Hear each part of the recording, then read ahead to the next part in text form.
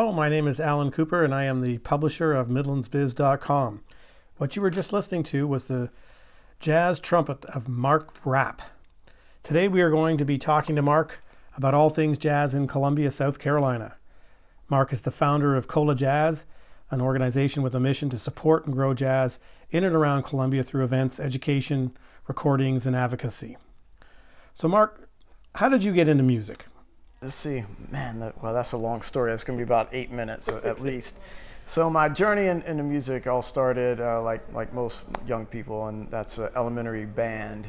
And I was first wanting to be a drummer, but I had no rhythm at that young age. And anyway, I seemed to gravitate to the trumpet, and I played through middle school and high school. And it was actually after high school that I discovered jazz.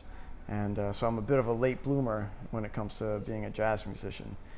From there, I fell in love with all things jazz. And I went to Winthrop University to get a performance degree. And then I went down to the University of New Orleans, got my master's in jazz. And then I moved to New York City and was studying, trying to get my master's in life, which I'm still trying to earn.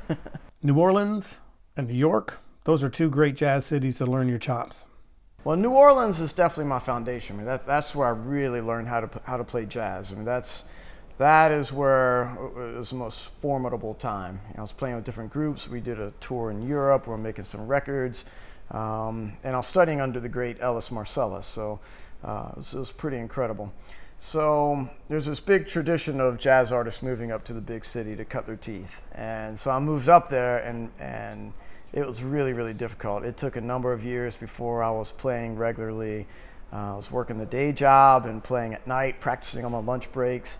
New York is a very difficult scene. It's really difficult.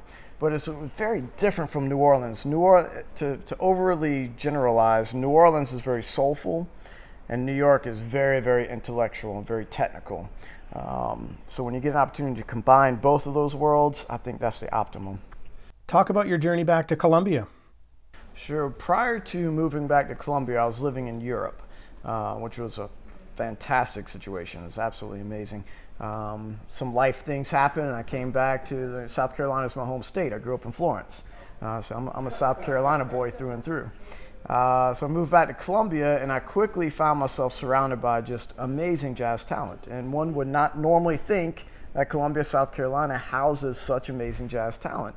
And I've been very fortunate. I've lived and played in New Orleans. I've lived and played in New York. I lived and played in Europe, all over the world, from California to Croatia. And I came back here, and I'm surrounded by guys who are just as good, if not better, than a lot of these musicians around the world. So I said, there's got to be some way to better highlight this jazz community and to uplift our city. We are the capital city, after all, and to bring us into the greater picture of being a true capital city and offering what large capital cities have to offer in terms of their arts and their culture.